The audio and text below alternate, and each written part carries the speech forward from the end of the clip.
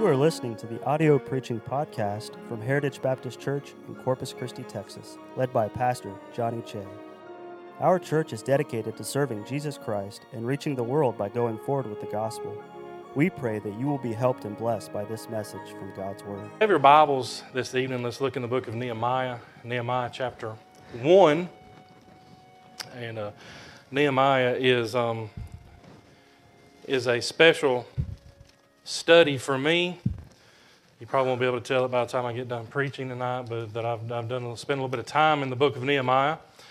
And I've not, in the time that I've been studying my set apart study, I've still not made it all the way through the book as far as getting my study that I want to get done. I can't get past chapter 3 for the most part, and it's just the Lord keeps bringing me back to different things and allowing me to see some different things. And but we want to look at him just to really try not to be mindful of the time and know that folks have to go to work tomorrow and stuff. So I don't try not to be over 2 or 3 hours, So we'll be all right. And I'm not trying to get y'all to loosen up. I'm trying to get me to loosen up a little bit here. Okay, I'm trying to get some nerves settled down. But as we look in Nehemiah chapter 1, and we'll just read the entire chapter. And for those of you who haven't got your Bible reading in today, we'll get a little bit of reading in this evening. So the Bible says in verse 1, it says, "The words of Nehemiah, the son of Hakaliah. And it came to pass in the month Kislew, in the 20th year, as I was in Shushan the palace, that Hananiah, one of my brethren, came he and certain men of Judah. And I asked them concerning the Jews that had escaped, which were left of the captivity, and concerning Jerusalem. And they said unto me, the remnant that are left of the captivity there in the province are in great affliction and reproach. The wall of Jerusalem also is broken down, and the gates thereof are burned with fire. And it came to pass, when I heard these words, that I sat down and wept, and mourned certain days, and fasted and prayed before the God of heaven. And he said, I beseech thee, O Lord God of heaven, the great and terrible God, that keepeth covenant and mercy for them that love him, and observe his commandments. Let thine ear now be attentive, and thine eyes open, that thou mayest hear the prayer of thy servant, which I pray before thee now day and night. For the children of Israel thy servants, and confess the sins of the children of Israel, which we have sinned against thee, both I and my father's house have sinned. We have dealt very corruptly against thee, and have not kept the commandments, nor the statutes, nor the judgments, which thou commandest thy servant Moses. Remember, I beseech thee, the word that thou commandest thy servant Moses, saying, If ye trespass, I will scatter you abroad among the nations. But if ye turn unto me, and keep my commandments, and do them, though there were of you cast unto the uttermost part of the heaven, yet will I gather them from thence, and will bring them unto the place that I have chosen to set my name there. Now these are thy servants and thy people, whom thou hast redeemed by thy great power and by thy strong hand. O Lord, I beseech thee, let now thine ear be attentive to the prayer of thy servant, and to the prayer of thy servants, who desire to fear thy name and prosper. I pray thee, thy servant this day, and grant him mercy in the sight of this man, for I was the king's cupbearer." Our Heavenly Father, Lord, we thank you for the reading of your word this evening, Father. Lord, I pray that you'd bless it, Lord. I pray that you would bless me this evening, Lord. I pray as I try to preach your word, Lord, that you would take and just use me, Lord. Help me to be that vessel, Lord, that you use. Lord, I pray that you would not them see me tonight, Lord, but to see you, Lord, through your word, Father. Lord, we love you and we'll thank you and give you the praise. Lord, we ask this in your precious name. Amen.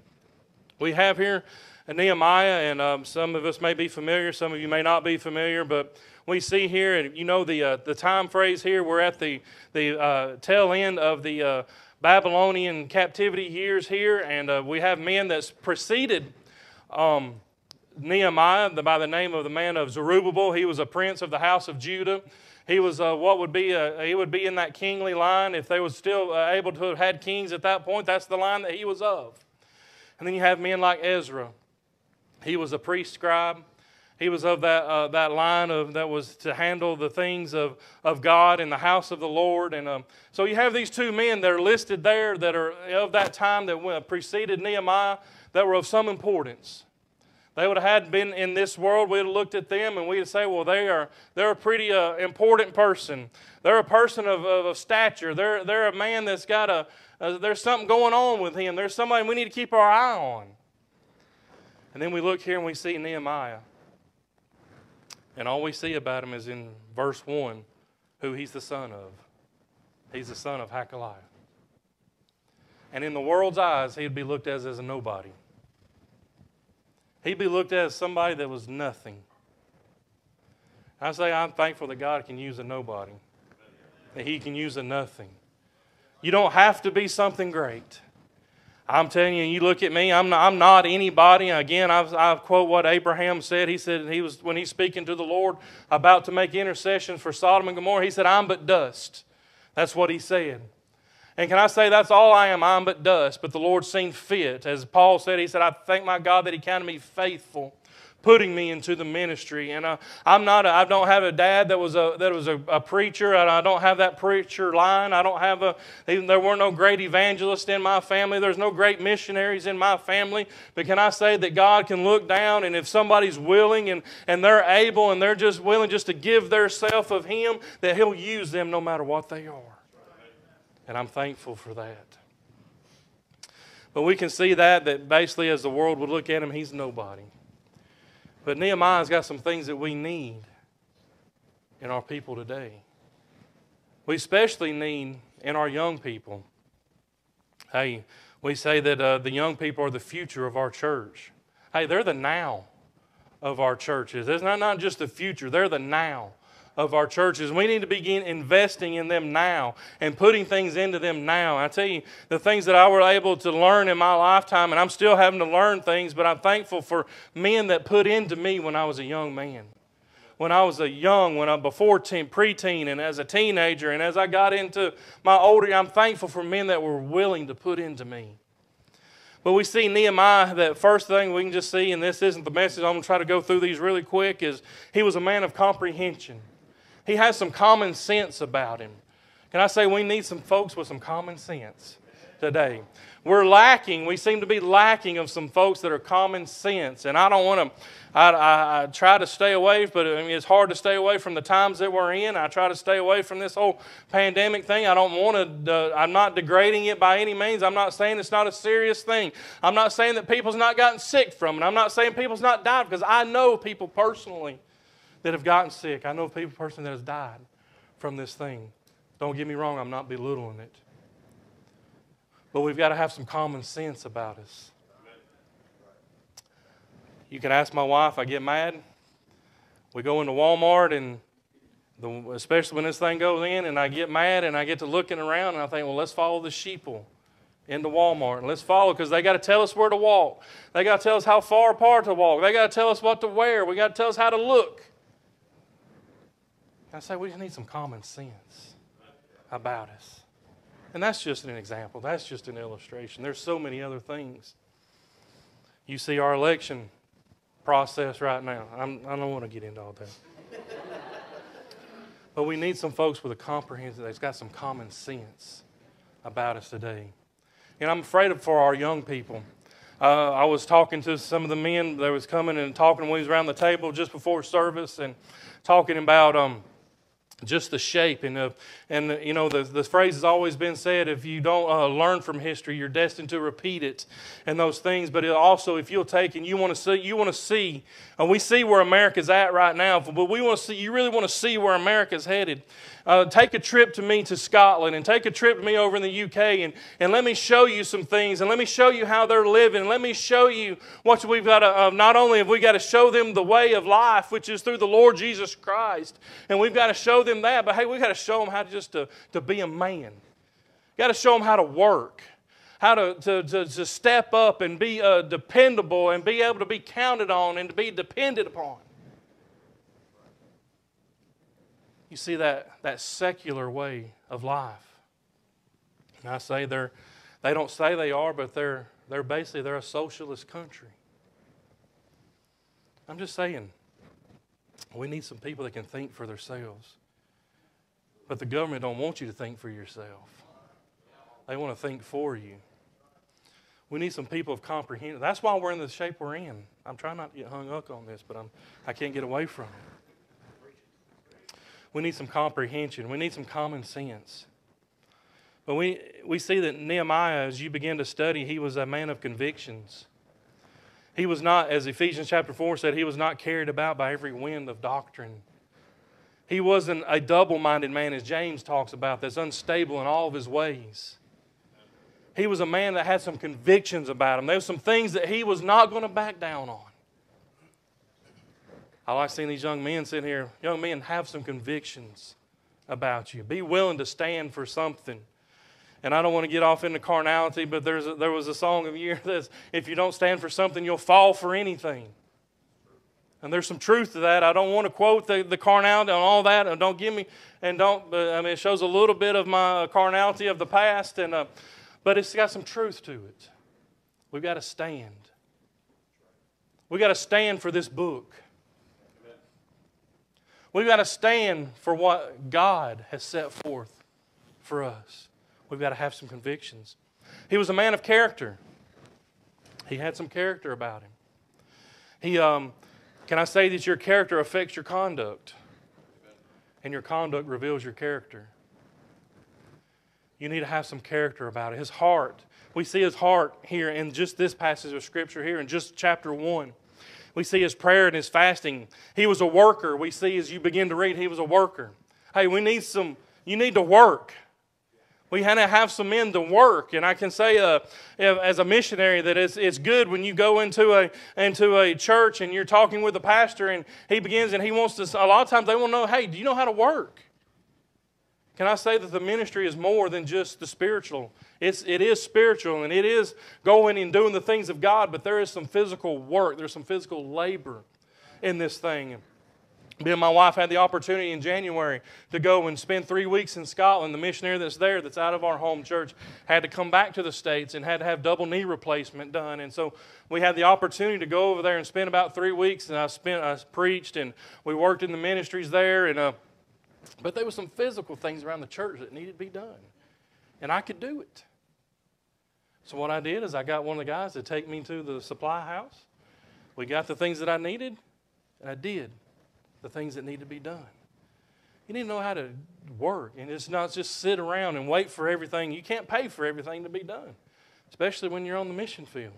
You can't afford to pay for everybody to do everything. But we see here that Nehemiah was a worker, and we know that because it says that the people had a mind to work later on in the book there. And why did they have a mind to work? Because I believe the man that was leading them had a mind to work as well. We talk about that everything rises and falls on leadership. He was a worker. He had some character about him. He was a courageous man. He was bold, and he was courageous. He didn't back down from Sanballat and Tobiah and Geshem. He didn't back down from them. They were trying to get him to come down, and he said, "Why should I leave? I'm doing a good work." He was willing to stand. He was confrontational.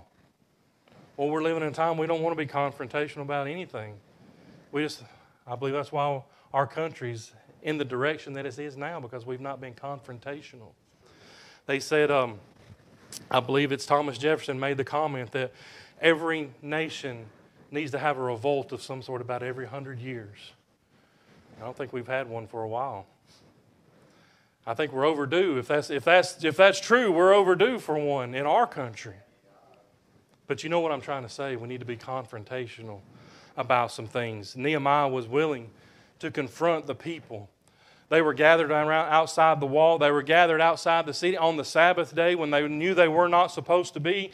And he asked them, why are they gathered there? And he says, if you come back again on the Sabbath day, he said, I'm going to lay hands on you. And he's not laying the hands of the presbyterian on them. He's not talking about anointing them with the Spirit. If you can get what I'm saying, he's talking about he's going to put a whooping on those. Just if I can say it in Alabama terms, he's going to put a whooping on them. But he's willing to be confrontational. Can I say our Lord was confrontational? In today's time, he say, well, he just didn't have any compassion. Can I say the Bible says the opposite of that? He said he looks out on the multitude and having compassion on them because they were sheep having no shepherd.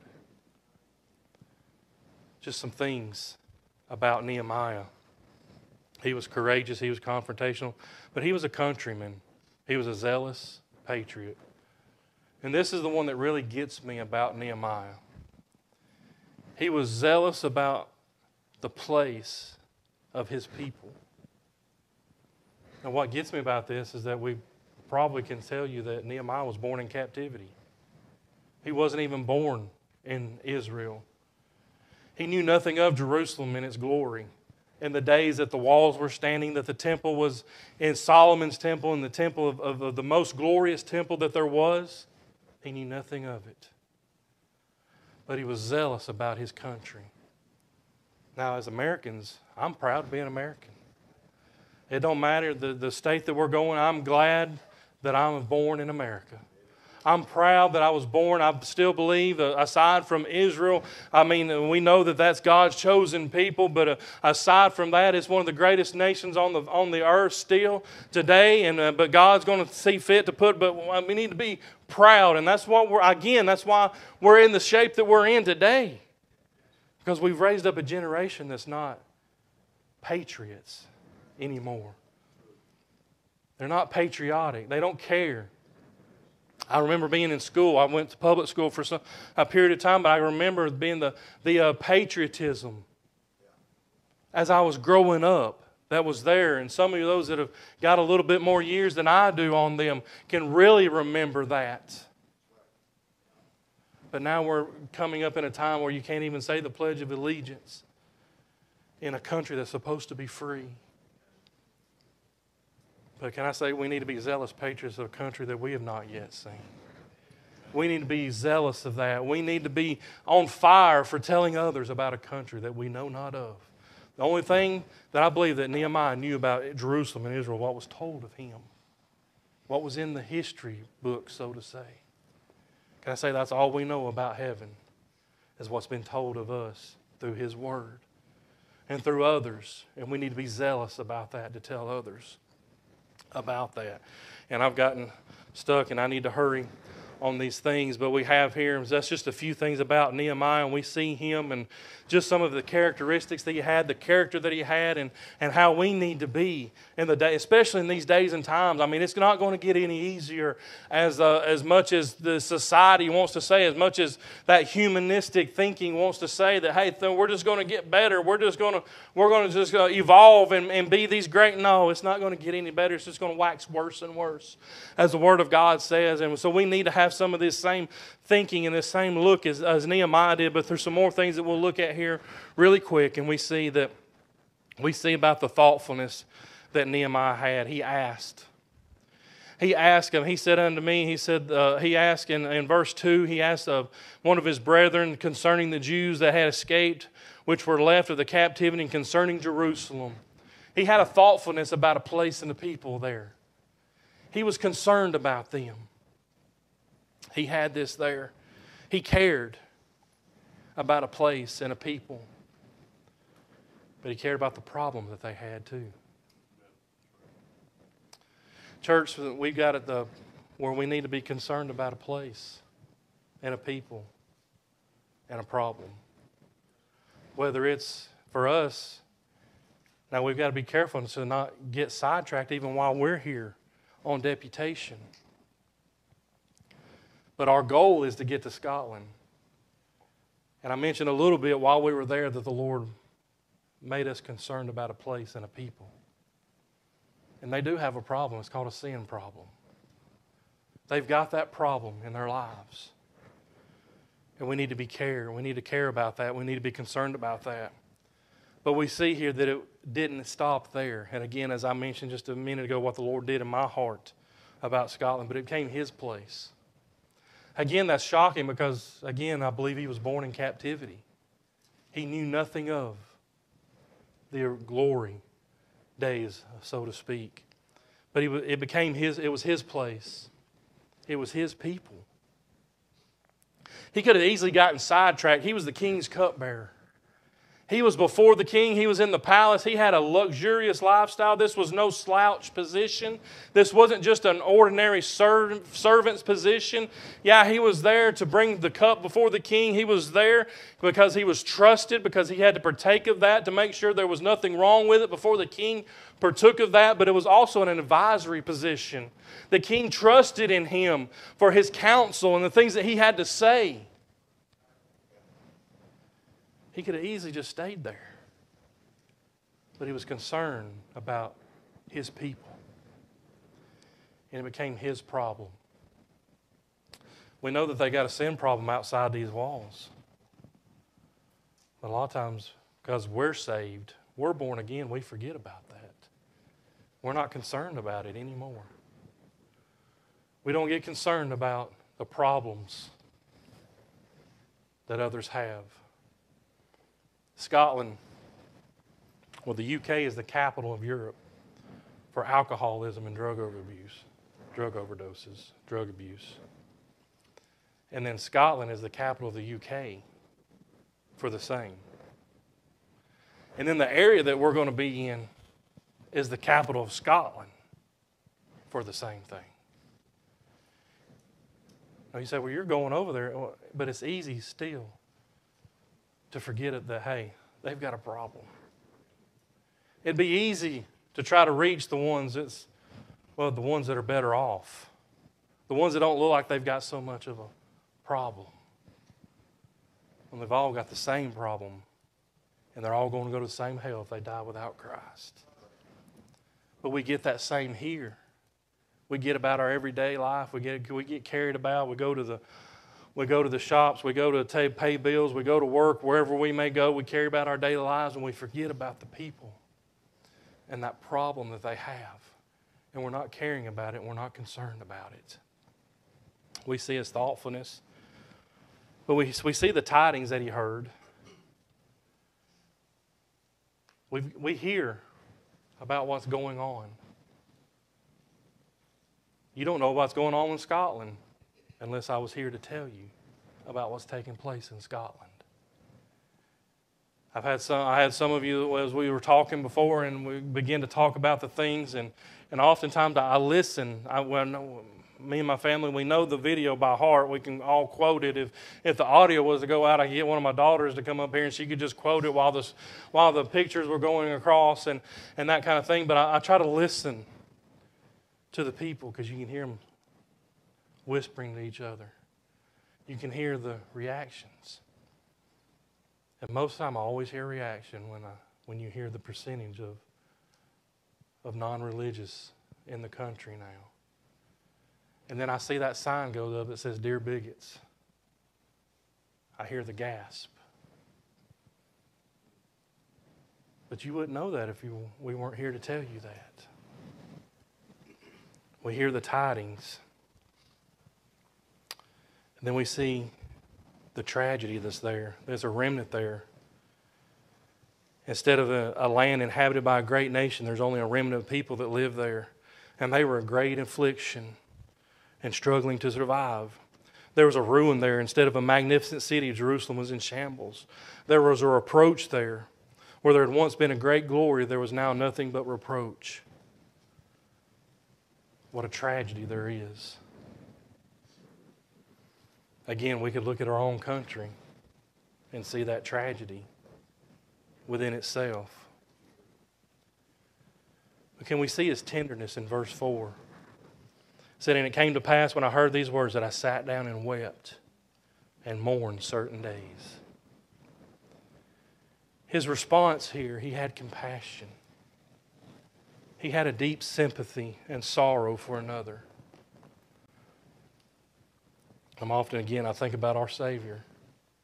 What the Bible says on several occasions is he looked out over multitudes and had compassion on them because they were as sheep having no shepherd. The way he's seen the harvest as perishing, a harvest that is perishing in the field. He said, "Lift up your eyes in the fields, for they're white already to harvest." That already to harvest means it's going to die in the field if it doesn't get plucked out. We see that care that he had. Often I think about the what we call the parable of the Good Samaritan. We know that Samaritan can be a typology of the Lord Jesus Christ because that Samaritan was a rejected person. It was a cast out person. And the Bible talks about, as Jesus said, he said, I came into his own and his own received him not.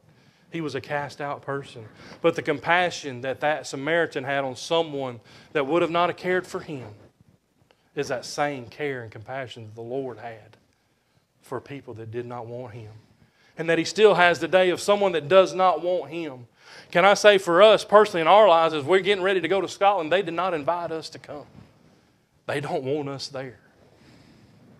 But the Lord's put them in my heart to care for them and to love them when they don't even know that they need to be loved. The tenderness that he had. We see here that he sat down. He stopped. He slowed down for a minute. I'm thinking about as those some of you can remember as you get a phone call maybe one day and the person on the other line says, I've got some news to tell you. You may want to sit down for this. It's not exactly the same scenario, but I believe it's once he heard this, that's the effect that it had on him. He sat down for a moment. And he began to reflect on what had just been told him. We're taught, as we were first announced our call to go and we were getting ready to go on deputation, our mission board told us to train us. He said the first thing that you want to do, there's 3 things that you want to do. You want to get in the house. That's get in here. Then secondly, you want to get in the heart. That's getting your hearts for what we're wanting to do. And then you want to stay in the head. That's once you're gone, you don't forget about us. But my biggest concern is we get number 2, is that we get in your heart about what the need of the people. That you sit back and think, wow, can't believe what I just heard.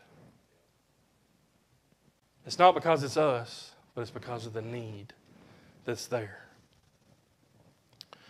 We see the tenderness that he sat down, he wept. Church, we've lost our tears. We've lost our tears over the years. We need to cry again for those in need. When's the last time we wept for a coworker, for an acquaintance, that we might just go to a local shop or something, and we see them every day or every other day, once or twice a week, whatever it may be? When's the last time we cried for those? We wept. Sometimes it's easy to weep for family members. But when's the last time we wept for someone that we really just don't know that well? Because we know where they're headed if they don't change, if they don't accept Christ. But then he mourned. A lot of times the weeping and the mourning go hand in hand. But what the Lord smote me with is that mourning is like what I compare it to is losing a loved one. You mourn when you lose a loved one or lose a close friend. What's that? Why do you mourn? Because there's an emptiness there now. There's a hole there. There's something missing. That's the reaction that he had because of what he had heard. We need to have that mourning about us. Then we see the task. There were some destroyed walls. They could be fixed, but it wasn't going to be easy. But he knew the first thing he had to do was he had to talk to the king. Now the king with the big K, not the little K king. He stood before a king on a daily basis, but that ain't the king he had to get the favor of first.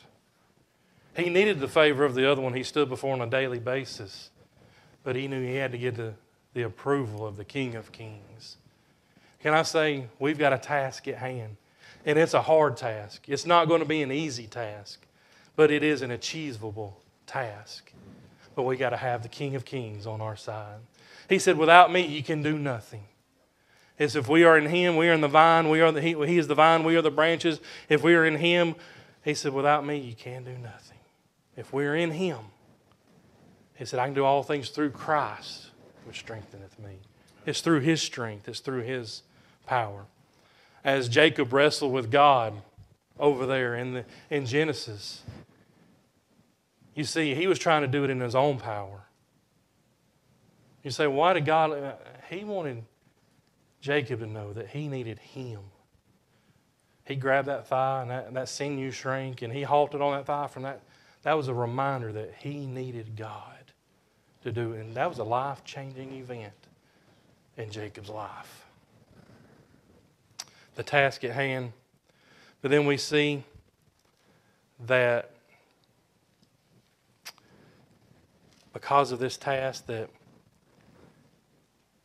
he knew who he had to approach the King of Kings. He had to confirm some things to God. He fasted. He had to put some things aside to let God know that he was serious about what he wanted to undertake.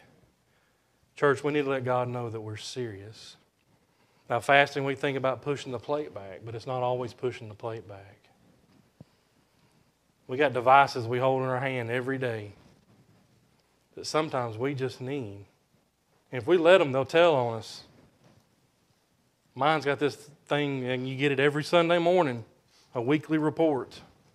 And it'll tell you exactly what you spent time on and how much time you spent on it. That's just one thing. It could be PlayStation 5's out now. I can hear kids drawing up, shrinking up, thinking, no, don't talk about the PlayStation. You know what I'm saying? There's some things we got to put aside that mean something to our flesh to let God know that we're serious about serving Him. He had to confirm some things to God. He had to call on God. He began to pray. We see starting in the end of verse 4 and through the rest of this chapter here, it's a prayer of Nehemiah to God. He starts off by adoring with some adoration to God. If you take and you look at what we call the Lord's Prayer, when it's really just the model prayer, it's not the Lord's Prayer. What does he start off with? He says, Our Father, which art in heaven. He said, hallowed be thy name. He started off saying, holy is your name, adoring God. That's what Christ said. He said, we just need to start off by adoring Him, praising Him. And oftentimes we start off with our wish list. And you're old enough to remember the wish books that you used to get in the mail, and you could look through them and find all. I remember those as I was a kid, looking through and finding all the toys that I wanted, the He-Man toys and the G.I. Joes and all this stuff and everything, and that wish list that I had. You know, I was marking it down. I knew I wouldn't get a thing of it hardly, but I was marking it down anyways. We start off with God with our wish list that we have instead of just praising Him for who He is, for what He is. But he acknowledges the Lord, that He's the God of heaven. He acknowledges His awesome power. He acknowledges He's a God of integrity.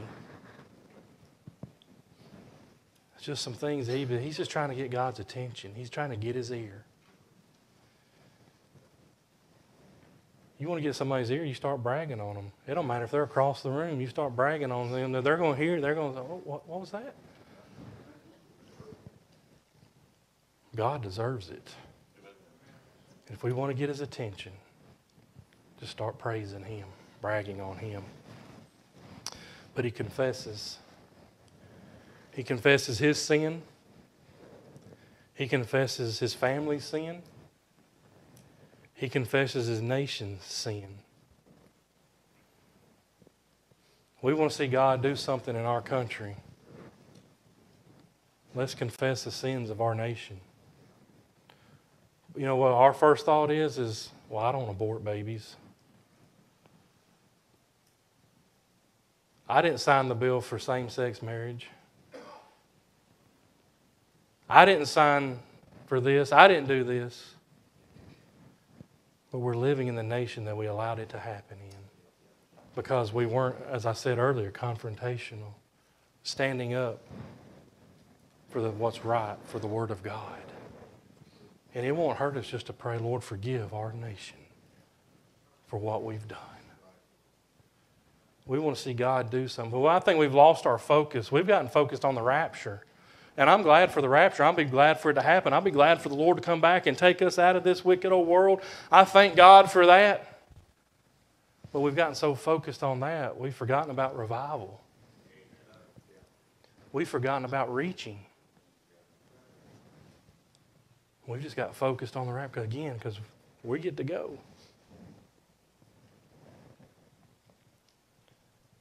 Then we can see, we could look at the trouble that he had. There was trouble, Sanballat. Sanballat means hatred in secret. That's what his name means. There was some hatred there. He had some trouble. There's going to be trouble. When you decide to do something for God, there's going to be trouble.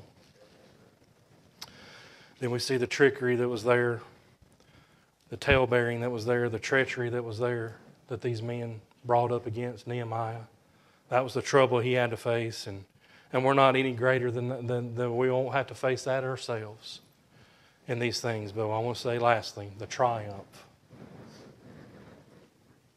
He committed, and then he carried it out. And he finished the work. He did what he set out to do. We see that in chapter 6, verse 3, and verse 15, chapter 7, verse 1. We look at those that he finished the work. He finished it in 52 days. I don't know how many he had there, but still, that was a great feat, finishing that work. Rebuilding the walls in 52 days.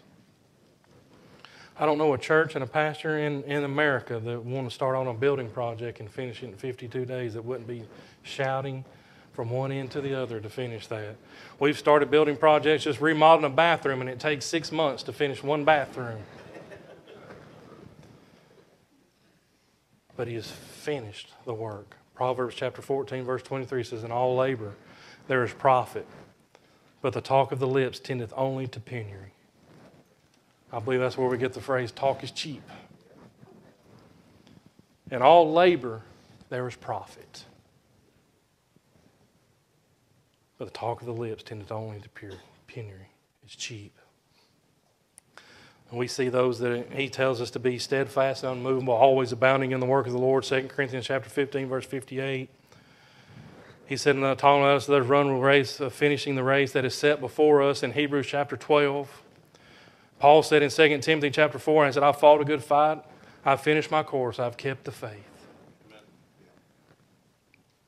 But we got to not do as Matthew chapter 20, verse 6, where that goodman of the house goes out to find workers in the field.